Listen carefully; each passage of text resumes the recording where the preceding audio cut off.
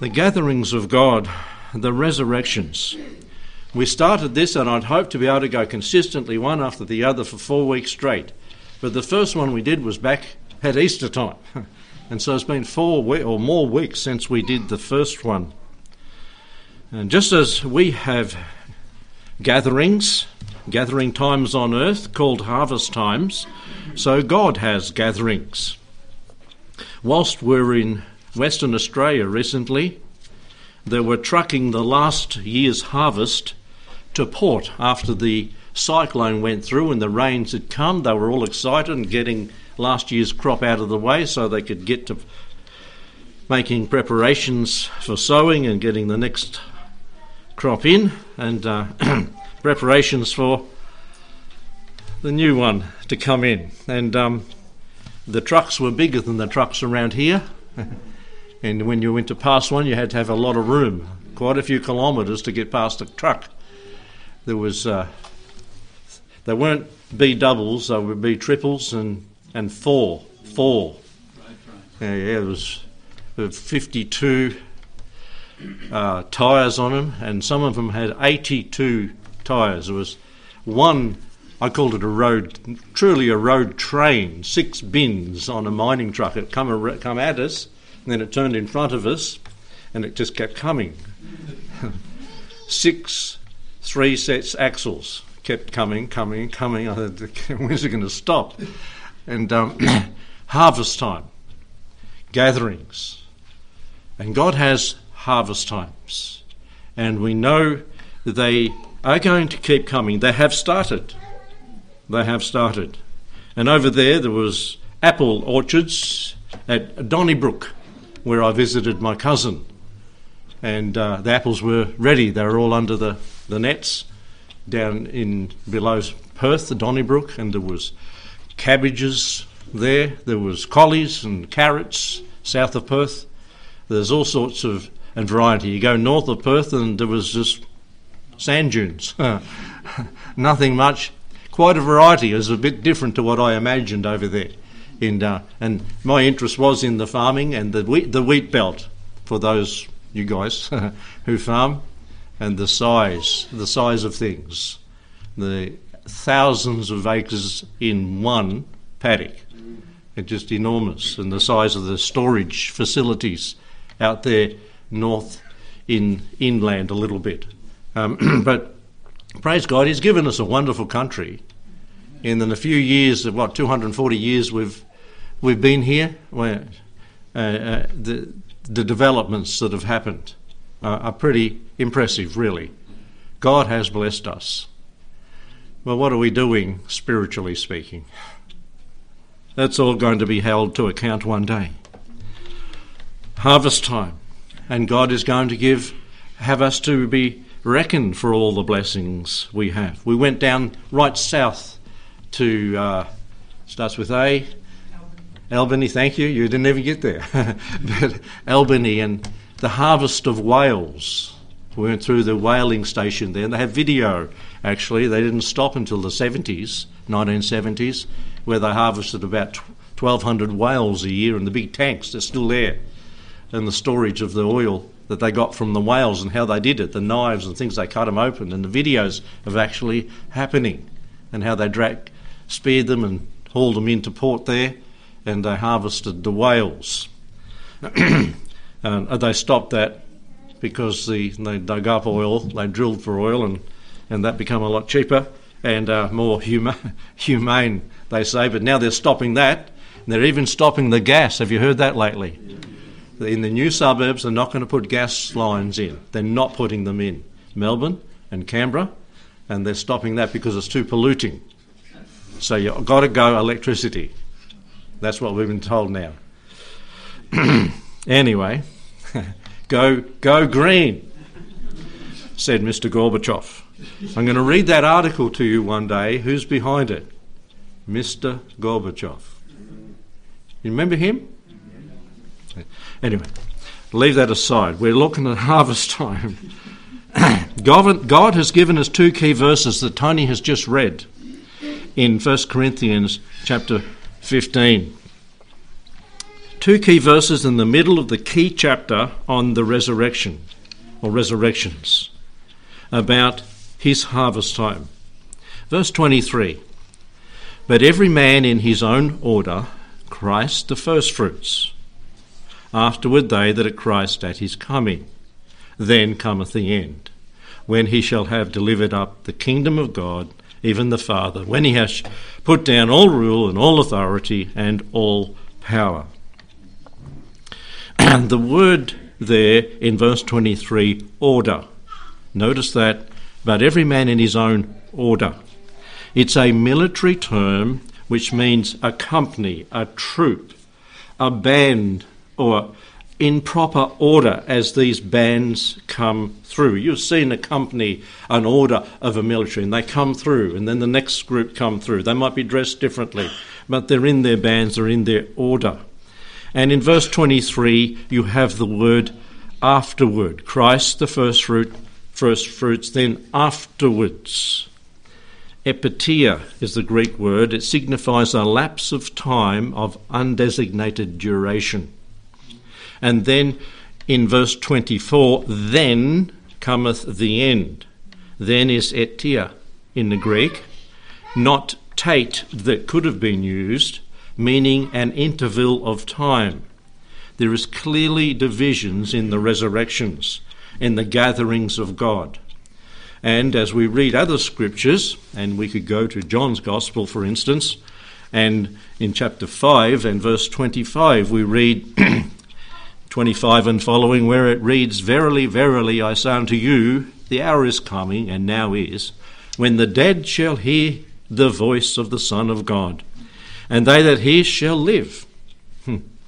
For as the Father hath life in himself, so hath he given to the Son to have life in himself, and hath given him authority to execute judgment also, because he is the Son of Man. Marvel not at this, for the hour is coming in which all that are in the grave shall hear his voice. That means believing and non-believing people shall hear his voice, and shall come forth. That is, they'll all be raised. They that have done good unto the resurrection of life. So there is one resurrection unto life. And they that have done evil unto the resurrection of damnation. Now some people do put it to say, well, there's just a general one, resurrection.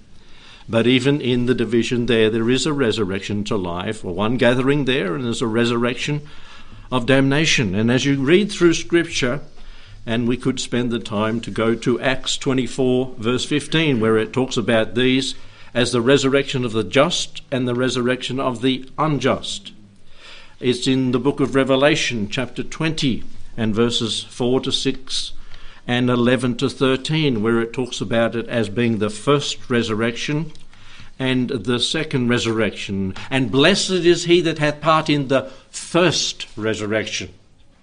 And then it talks about those that have part in the second resurrection. There is none that go to life in the second resurrection. It's just condemnation.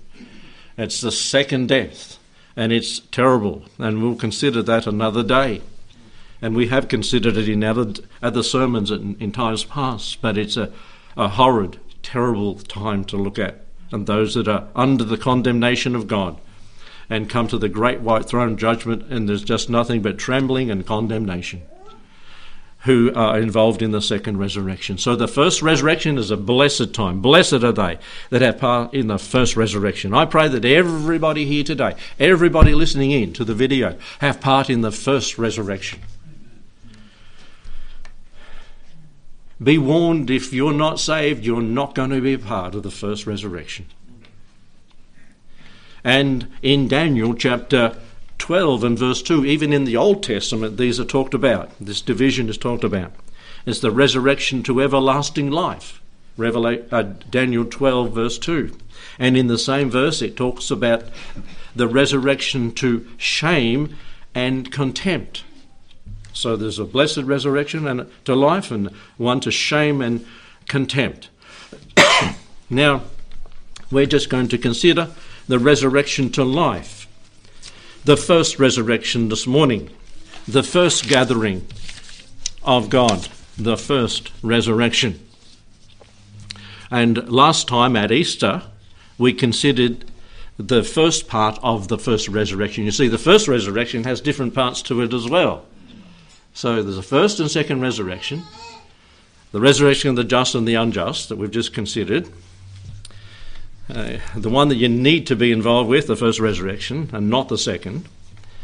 And the first resurrection has different divisions, and that's what we're looking at this morning. Let's pray before we look at that.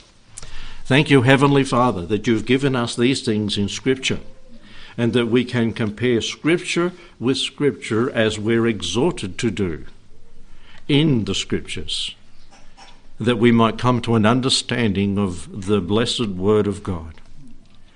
And Lord, thank you that you've given us a warning to flee from the wrath to come and from the judgment to come, that we might be a part of the blessed first resurrection, and that we might be given the reward of being part of your family for eternity, of the blessings of heaven, of the benefits bestowed upon us by the grace of God for eternity. And Lord, if there are those that are listening in today who have not believed on the name of the Son of God, the Lord Jesus, that today might be the day that they believe by faith and be made partakers of the righteousness of God by faith in Jesus Christ. And then that they might work for the Saviour, not for salvation, but because they are saved. And Lord, that they would bring glory to the name of the Lord Jesus. And Lord, speak to those who are saved, that we might be desirous to do works for you because we love you and want to serve you and want to please you and want to bring glory to your name and want to testify to others and want to see our friends and our family saved from the wrath to come. Give us an urgency about the hour in which we live as we see things progressing toward a point that you must intervene in this world's affairs. And bless us now as we consider these things in Jesus' name. Amen.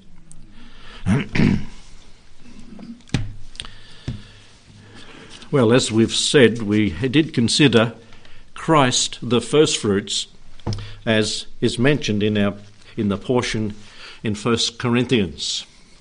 We'll go back there as the portion that was read this morning, 1 Corinthians 15, in that central resurrection chapter of the Bible. Verse 20, "But now is Christ risen from the dead, and he's become the firstfruits of them that slept." This happened between 27 and 33 AD. And why do I say between? Well, it depends on when Christ was born. And there's a debate on that, and it certainly wasn't 33 AD that he died. It was earlier than that because he was born not on the zero, it was prior to that. And anybody that studies history and knows that it was earlier than that. And many prophecies in the Old Testament spoke about the Lord Jesus coming. Isaiah prophesied that he would be wounded for our transgression. What portion of Scripture is that found in the Old Testament? Isaiah 53. David indicated that soldiers would cast lots for his garments. That's in Psalm 22. And that his hands and feet would be pierced. Psalm 22. Daniel prophesied the very time that Christ would be cut off in Daniel 9:26. But there's another prophecy. The third day after Passover was the Jewish feast of first fruits, when a sheaf of the first fruits of the wheat harvest was brought to the temple and would be waved before the Lord. It was on this very day that Christ was the first fruits was raised from the dead, fulfilling the type of the first fruits wave offering. And so that very day, that very Sunday morning that the priest was, well, it was probably prior to the priest doing that, was waving that wave offering before the rent veil. And I wonder what he was thinking when he was doing it. What's happened, the veil is rent. And he was waving that first fruits wave offering that Christ was raised from the dead. And we read that verse in verse 20. Now is Christ risen from the dead and become the first fruits of them. That was fulfilled. You see, to say that there is a general resurrection is contradicting what has already happened historically. That he has been raised. It's already happening. Up from the grave he arose, we sing, with a mighty triumph over his foes. And if you slip down in those verses to verse 23, as we read, and every man in his own order, in his rank, in his band, as the military term puts it, Christ the first fruits, afterward. So, how many years has it been since Christ has been raised? Well, 1,993, I've reckoned, this year at Easter time, since Christ has been raised. If you say that he was born 4 BC, 4 or 5 BC. So 1,993 years since this first band of resurrected people, was when Christ was raised, many came out of the graves, it says, and walked about Jerusalem. So this is the first band that were raised at that time. Christ the first fruits and those who were raised with him. Then we go on to what we're talking about this morning, in those verses there. Afterward, they that are Christ at his coming. Who are they? The main harvest. That's us. And everybody else from that point that have been saved and believed. Are you going to be in the main harvest? Is the combine going to pick you up? If it's a dry year, farmers, what do you have to do with the combine, Chris? You have to lower it, don't you? And hopefully you don't get any logs or rocks. You lower it too low, or mice this year. Are they coming south yet? I pray they don't. It's not good, is it, from what I hear on the news, those mouses? Mices, I don't know what you say. That's a plural of mouse is mice, isn't it? But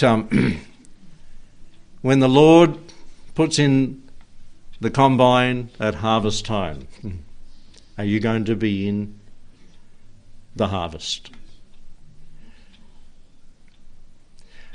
You can know so, sister. We don't have to hope, do we? We know, because we believe on the Lord Jesus Christ, and we can know. We can know because he has promised us, hasn't he? He has said, if you believe, you shall be saved.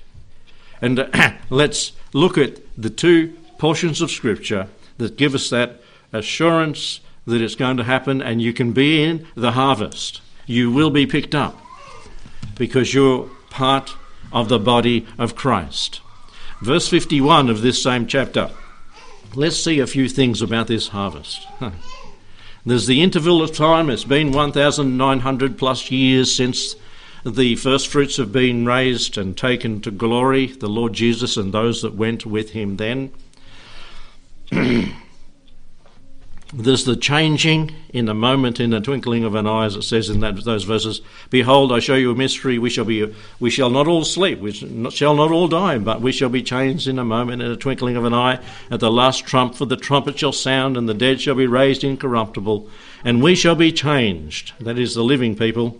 For this corruptible must put on incorruption, this mortal must put on immortality. So when this corruptible shall have put on incorruption, this mortal shall have put on immortality, then shall be brought to pass the saying that is written, Death is swallowed up in victory. O death, where is thy sting? O grave, where is thy victory? Praise God. We should memorize these verses because get ready to say them.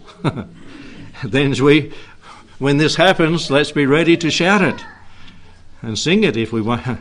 Oh, death, I cheated you. Oh, grave, you didn't get me. Where is your victory? Thanks be unto God who giveth us the victory. Where's the other portion of Scripture that speaks of much the same thing that will happen that day? 1 Thessalonians chapter 4. By the way, I didn't make an announcement that I remembered I should have. There is a memory app. Tim, what's it called? Can't remember.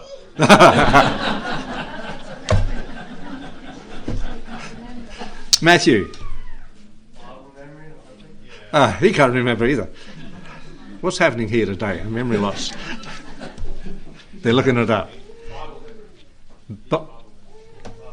Bible memory. If you want to get involved, go look Bible memory app, and people are getting involved and accountable within the church. It's been happening for a while now. Kay, you might remember. No. I know different ones are on it, and they're being held accountable for memory and going and learning memory verses. It's good. It's held accountable, and the computer keeps you accountable and each other, so it's good. And some of these verses might be in there, I don't know. But these are some key verses to encourage yourself. And the other one's in 1 Thessalonians chapter 4, where it says, "But I would not have you to be ignorant, brethren, concerning them who are asleep, that you sorrow not even as others who have no hope." Paul was writing to these Thessalonians because some of their beloved had died. Some of the believers had died in their midst, and they were saying, well, what's the use of this Christianity thing? I thought we were going to be going up with the Lord and the second coming hasn't happened, and now they're dead. What's going to happen to these dead Christians? And so Paul wrote to them, and this is part of why he wrote to them. This is what's going to happen to those that have died. That, you're not like non-Christians, that you have no hope. For if we believe that Jesus died and rose again, if we're Christians and believers, even so them who sleep, who have died in Jesus, will God bring with him their soul and spirit. For this we say unto you by the word of the Lord, that we who are alive and remain unto the coming of the Lord shall not prevent them who are asleep, who have died. For the Lord himself shall descend from heaven with a shout, with the voice of the archangel, with the trump of God, and the dead in Christ shall rise first and be reunited with their soul and spirit that the Lord brings with him. Then we who are alive and remain shall be caught up together with them in the clouds to meet the Lord in the air, and so shall we ever be with the Lord. Wherefore, comfort one another with these words. So see, one day we'll be caught up, or those who are living will be caught up to meet the Lord in the air with all those who have died from Pentecost to that time. And so there's the main harvest happening. It's mentioned in 1 Corinthians 15:51 to the end of the chapter, and also in 1 Thessalonians to encourage those to keep the faith, to stay serving the Lord. And so there's the changing in a moment that's talked about in 1 Corinthians 15, and the comfort to the Thessalonians in chapter 4. Let's just notice a few little things about this. The signlessness of the event. No man knows the day nor the hour, and because of time we haven't got time to look at all these verses. But Matthew 24:36 and 15:13, no man knows the day nor the hour. It could happen at any time. And the way things are, I just think of it every day. I don't know about you, but I think of it every day. It doesn't say we are clueless, for in Hebrews 10:25 it says, not forsaking the assembling of yourselves together as the manner of some is, but memory loss, help me, but exhorting one another, and so much the more as you see the day approaching. It doesn't say we're clueless about it, but it doesn't mean, today we got a sign and tomorrow is going to happen. But we see generally that things are moving apace. But we don't know the day nor the hour. The Seventh-day Adventists are pushing and shoving it and pushing it on the radio day after day, and they've got it all mixed up and muddled completely. But I'm not going to tell you the channel, but they've got it totally confused. And on the radio, they're setting dates.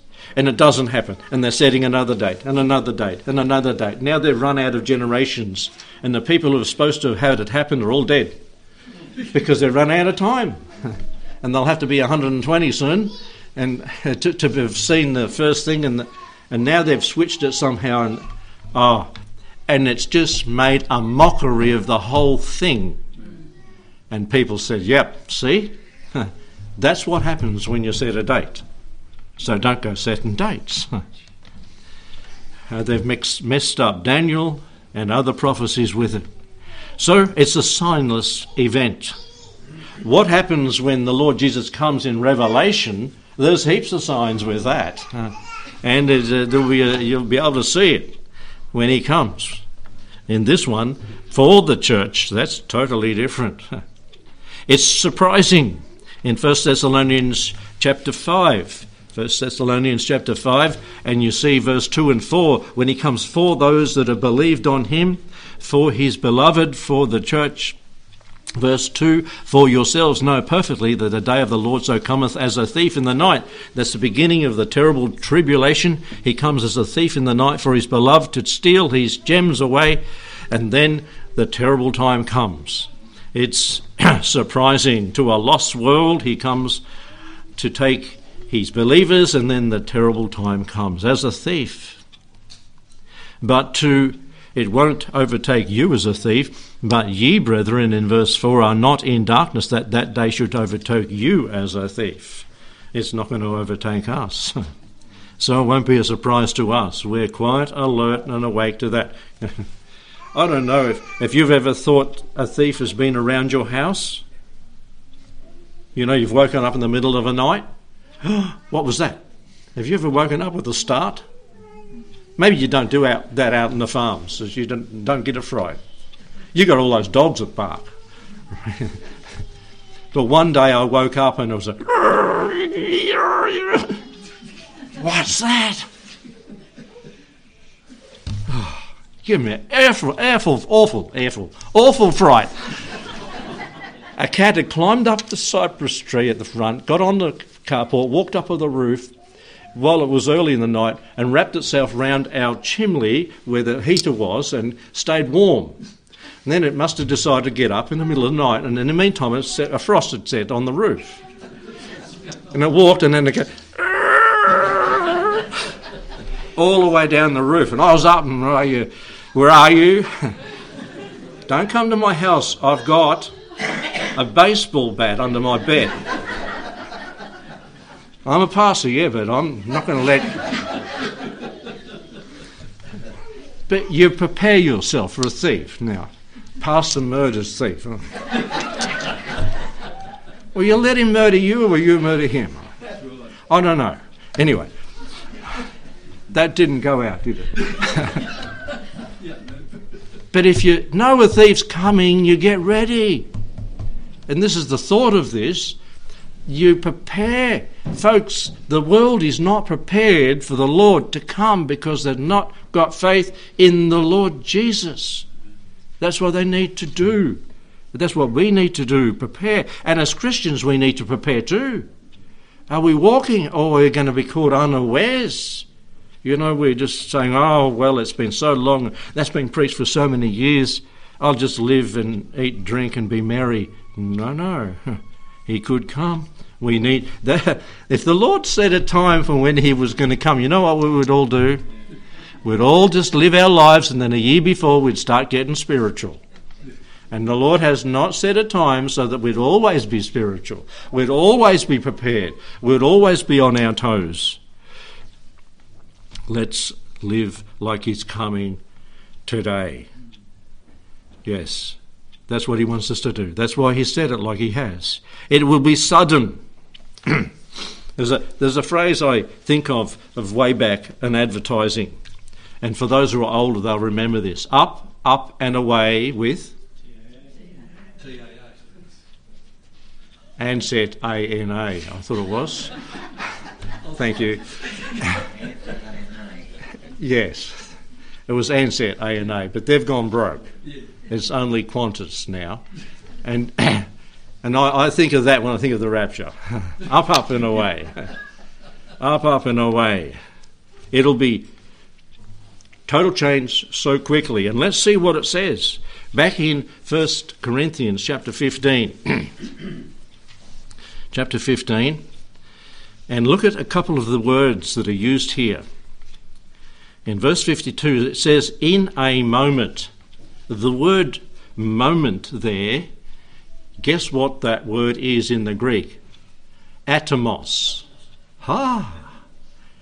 Those Greeks were pretty smart. They had a word for atom. What was the word? That was the smallest thing that they could think of. The atom. The atom. And this is what is used in the Greek to describe the coming of the Lord. In the atom of time. The indivisible period of time. When the Lord comes, that's how it'll be. Now, you see, today we're smarter. Today we've divided the atom. In that day they couldn't. So we're not going to change the Bible, but in the split atom of a time, we could say today, because we've split the atom and we've got the atomic bomb. But in that split atom of time, in the indivisible, that's what the Greeks were trying, that's what this word means, in the indivisible part of time, the Lord will come. It's like when the Lord's not going to give anybody the time to change their mind when he comes. Well, I knew about it, so I'm going to change my mind now and I'm going to believe. No. You're not going to get that opportunity. It's going to be sudden. It's going to be up and out of here very quickly. And notice he uses another phrase to put emphasis to that, in the twinkling, swiftly. And that word twinkling in the Greek means to hurl, like a javelin, to hurl a javelin. That's what these two words are used here, atom and to hurl. And it's going to be not only signless, surprising, and sudden and swift, but it's going to be silent to an unsaved world. Like Lazarus, when he came forth, there wasn't rocks banging and splitting, and when the Lord came out, it was silent. It was silent to an unsaved and unsuspecting world. But the after effects, and Lord willing, next week we're going to talk about the after effects of this event. They're going to be gigantic. Crashes, accidents, horns blasting, engines revving, sirens going, phones ringing off the hook, wailing and weeping. Within seconds, this world is going to be in total chaos after this event. But for the event, total silence. If it happened right now, there'd be just a dropping of clothes in this room. If you're here and you're not a believer and you're not a Christian, you'll be absolutely terrified, because you'll know from what we've just said what has just happened. If you're a Christian, you won't be here. We'll all be through the roof without... I don't believe holes in a roof. I don't know. Some say open graves burst forth. And I preached that at my mum's funeral. She burst out of here. What do you think, Pastor McConnell? Okay, he's going to have holes in the roof. Whatever. It sounds good. But silent. And it won't hurt. whatever it is. Because there's dozens. The tomb, when the Lord Jesus was raised, was the rock still there? Who's going to roll a rock back? The rock was rolled back. Anyway, Lazarus, the grave, loose him and let him go. Anyway, you can have a look at those that were raised. Selective. 1 Thessalonians chapter 4. 1 Thessalonians chapter 4. Back to that one. Verse 13, 14 and 16. It says in verse 16, the dead in Christ. Those in Christ. In verse 13 and 14, those who sleep in Jesus. You have to be in Christ. You have to be in Christ. And to be in Christ, you must have believed in him.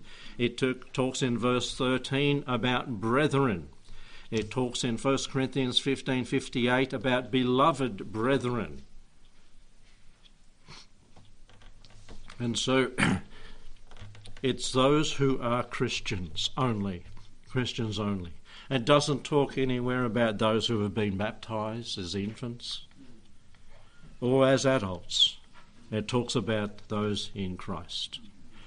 The thief on the cross, he didn't get baptized, but he was in Christ. Today you'll be with me in paradise, the Lord said. Children, and that's a ramification we'll look at next week. What about them? Selective. It's going to be selective. When Jesus raised Lazarus from the dead, he said, Lazarus, come forth.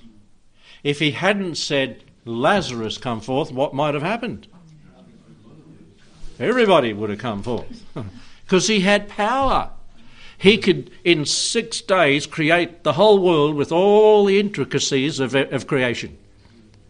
He could have done it, and he could have said it, but he was specific in who he said, come forth. And Lazarus, come forth, came forth. So it was selective. It will be selective. It will be spectacular.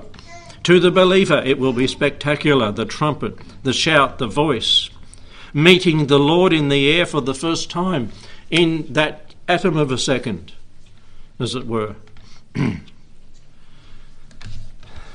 Millions missing. And I believe, as it says in Matthew 24, and some will take issue with this with me, but in verse 38 it says, for as in the days that were before the flood, they were eating and drinking, marrying and giving in marriage until the day that Noah entered into the ark, and knew not until the flood came and took them all away, so shall it be in the coming of the Son of Man. Then shall two be in the field, one shall be taken, the other left. 2 women grinding, one in the mill, and at the mill, one shall be taken and the other left. I believe this is saying, and this is talking to Israel, I think it'll be a sign to Israel. A sign to Israel. You missed the Messiah.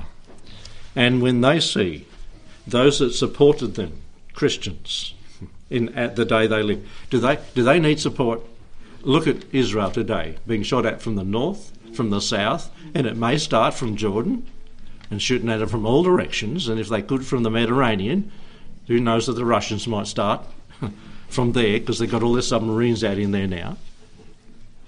But one day, as Ezekiel 37:38, they're going to be shooting at them from every direction, from Sudan, from down south, from the north, from Russia and Syria and Turkey, all at them. 2/3 of them are going to be killed. That's when they'll call on the Lord. But they need help. And Christians are praying for them. Christians are trying to testify to them. Believe on Jesus, your Messiah. What's going to bring them to repentance? It's when they're under the hammer. But it's a sign to Israel when Christians all go missing, all their friends go missing. They that pray for them go missing. And that they may turn to the Lord and trust in the Lord Jesus. And it's going to be a spectacular event for the world. It's going to be sequential. It's like a rapid gunfire, where there's the return, the resurrection, the rapture, redemption completed. Look at Romans says in chapter 8 and verse 23. This is what is fulfilled when this happens, when the main harvest occurs. And not only they, but ourselves also, who have the first fruits of the Spirit. They is creation.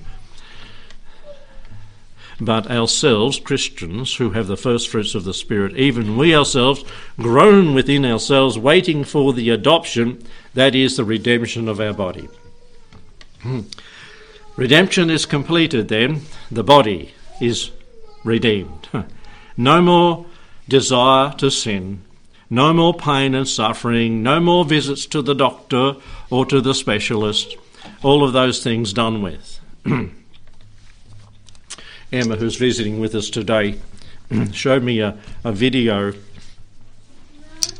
of a long time ago. And she said, do you know who that person is? Which one of your brothers is that? Is that you? And it was so long ago I couldn't identify. Well, it was a bit blurry too, some of the pictures of the people running around in it on the machines. Yeah, we'll be young like that again one day. I'll have some dark hair, and some of you will have hair. Sorry, I better not look. We'll be young again. Won't it be good? To be able to get up in the morning. You won't have to even get up because you'll be able to stay up all day and all night. We've no night there either. It'll just be one glorious day to be with the Lord. And not have to take meals, but to even be able to eat. What a day it'll be. This is going to be good.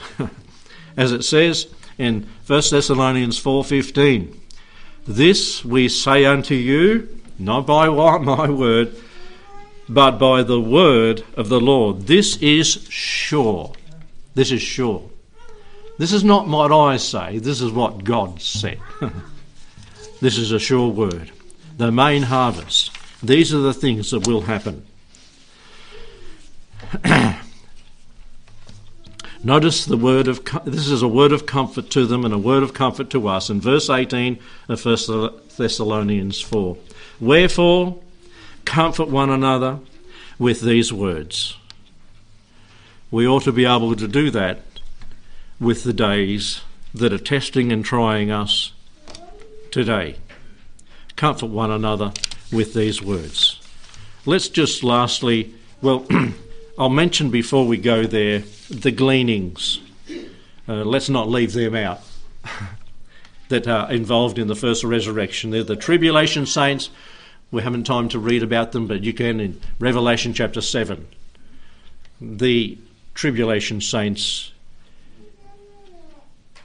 they're in the millions and millions. You read about them, no man could number, it says. You try to count, and it's like counting sheep. Oh, don't run there, I need to count. You stay there as they run past. And millions of people. And the Old Testament saints. And Daniel, in verse 13 of the last chapter of Daniel, of chapter 12, God said to Daniel, go stand in thy lot. Like, you're in that lot, you're in that troop, you're in that band until the last day. You're in that resurrection band until the last day, Daniel. You'll be resurrected. Just be patient, wait in your lot.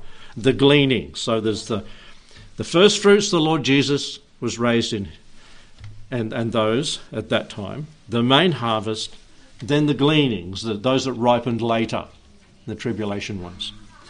But let's just do a comparison between 1 Thessalonians, keep your hand in that, and go to John's Gospel, that portion we go to in chapter 14 of John, chapter 14, and someone did a comparison, Charles Fuller did a comparison here, and just see some comparison as we close this morning.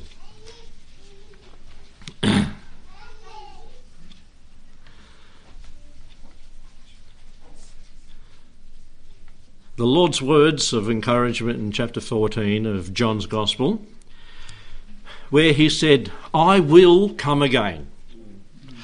an encouragement to keep on going to his disciples. They're matched by Paul's explanation in verse 16 of chapter 4 of Thessalonians. The Lord himself shall descend from heaven. From heaven. That's the comparison in the two portions of Scripture. And then there's the Lord's promise in John's Gospel, 14 verse 3. I will receive you unto myself. I'm going to take you to myself.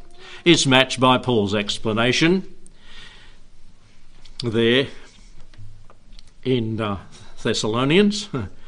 Then we shall be caught up together to meet the Lord in the air. So I will receive you to myself. We'll be caught up to meet the Lord in the air. If we're alive, we'll meet him for the first time in the air. If we have passed away, we'll have met him when we've passed away, of course. But if we've passed away in our body, reunited with our soul and spirit, we'll meet him in the air.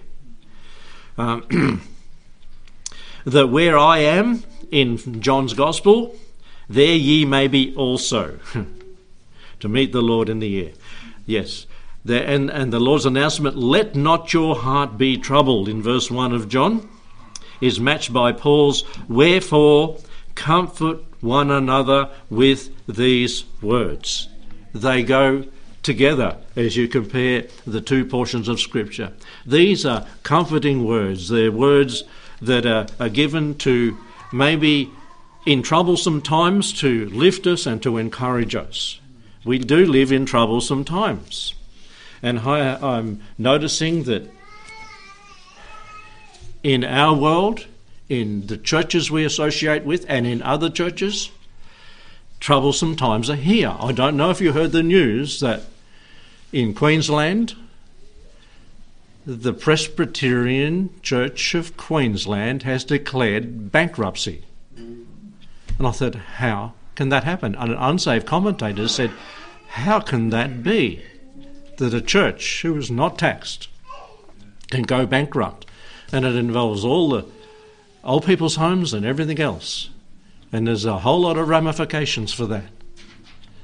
If we declared bankruptcy, we're just our church. Don't worry, we're as far as I know, we're not bankrupt. But there's sort of things that are happening in churches and amongst churches. It's frightening to see what's going on. Pray to God that we stay faithful and true to him and be encouraged by his word. The main harvest, the coming of the Lord for the church, is a great and encouraging thing. You know, you could say, oh, that's escapism. Yeah, praise the Lord. I'm going to escape out of here. And we won't have to worry about tomorrow. But even if we have to face tomorrow, God give us strength to face tomorrow and the troubles and tribulations of it. But that we'd be true soldiers of the Lord Jesus and that we wouldn't faint nor falter in our faith in him. Isn't that true? Give us, and if it be like saints of old that we have to go through the fire and go through the flame, that we would be true and say, you know, like Shadrach, Meshach, Abednego, if we've got to go to the flames, if we be saved from it or burn in it, we're going to serve God. We're not going to bow. Isn't that true? Let's do it for the Lord, for his glory. Let's pray. Thank you, Lord, for your word. Thank you for your encouragement, Lord, from the word. Thank you for your promise that you're going to come and you're going to gather us together into your fold for your glory. I pray that we would live every day like was going to happen today, but we'd plan like it wasn't happening in our lifetime.